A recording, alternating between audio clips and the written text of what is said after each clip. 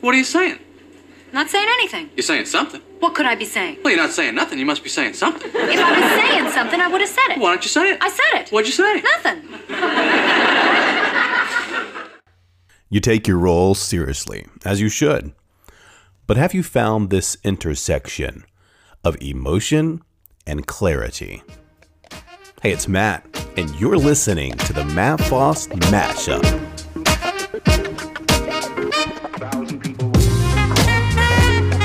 Hi, and welcome to Season 3, Episode 7. We're talking about emotion and clarity. Thanks for tuning in. I'm Matt, your host, and I'm deeply humbled that you've chosen to spend this time with me. Let's jump right into it. No one intends to obfuscate their communication. No one intends to confuse their school. Instead, we intentionally seek out and plan events and use tools that give clarity. Sometimes a map gives clarity. Sometimes a message gives clarity. A conversation, a plan, a meeting, these all provide clarity. Sometimes. Rarely do teams have clarity at the outset of a venture. Sometimes they don't even know the quest has begun.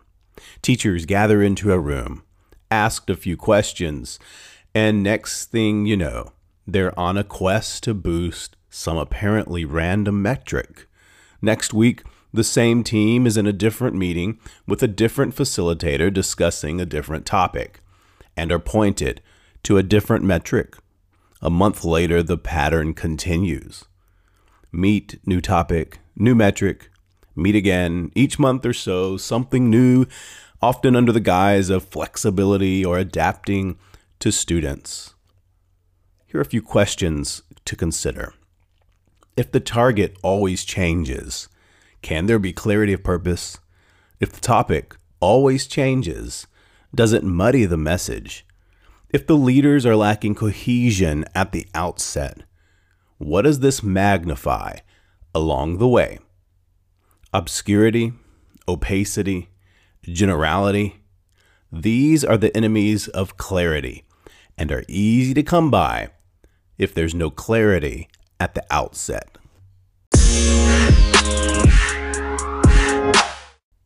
According to Daniel Goleman, resonance is a function of the brain. It's where two separate brains connect through positive emotions. Laughter is one of the most powerful ways to resonate. The artful use of humor is a way to brush aside mistakes and distractions and to refocus on clarity of purpose. Take the principal who passed out the data from the first semester assessments. The numbers were down from last year. Clearly, some type of mistake or a series of mistakes were made this year engaging and adjusting to student needs. The team could have argued, pointed fingers, felt shame, and overindulged in the negativity of the numbers. But instead, the principal quipped a small joke at her own leadership mistakes, and the room burst out in goodwill and laughter. The small joke served two purposes. Number one, it broke the tension and eradicated the need to tiptoe on ice. Number two, this small joke was a way to admit the mistake in a human way so the team could get to the more important business of solving the problem. In this case, the principal used humor and then used it to pivot to the purpose. If this sounds a little too far-fetched, if you don't believe me, that's fine. There was a study published at Boston University. It was titled Laughter and Leadership, the relationship between the executive's spontaneous use of humor and effective leadership. It was analyzing 2 years of longitudinal data from organizational leaders. The researchers compared leaders and categorized them as outstanding or average. The categorization was based on salary levels, promotions, and objectives achieved in the position. What they found was interesting. They found that outstanding leaders used 3 times the number of humorous comments as average leaders. They also found outstanding leaders cause laughter twice as much when interviewing for their own careers.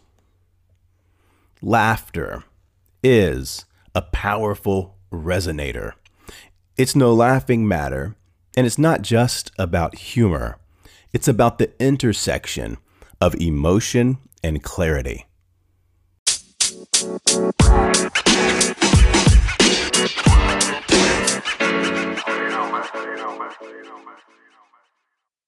A group of school leaders, assistant principals, and principals were asked a very simple question last week in our 822 chat. They were simply asked, what top qualities made an effective leader effective? The responses were overwhelmingly clear. Effective leaders possess a blend of effective communication, empathy, honesty, passion for students, and they're not simply focused on results.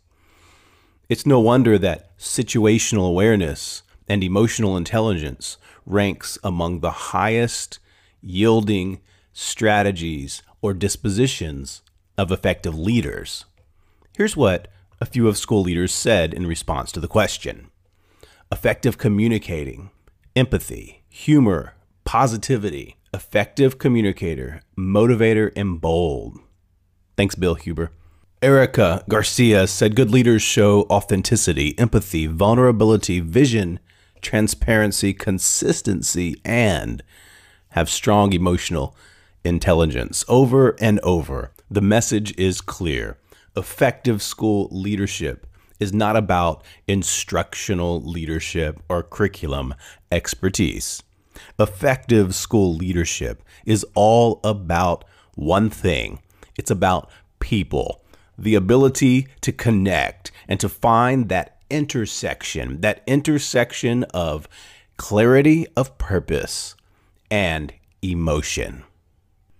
Thanks again for listening to today's episode. If you'd like to get the show notes and the research, you can find them at mafost.com/mashup. mafost.com/mashup. If you enjoyed this episode, I only ask one thing. Please pass it along.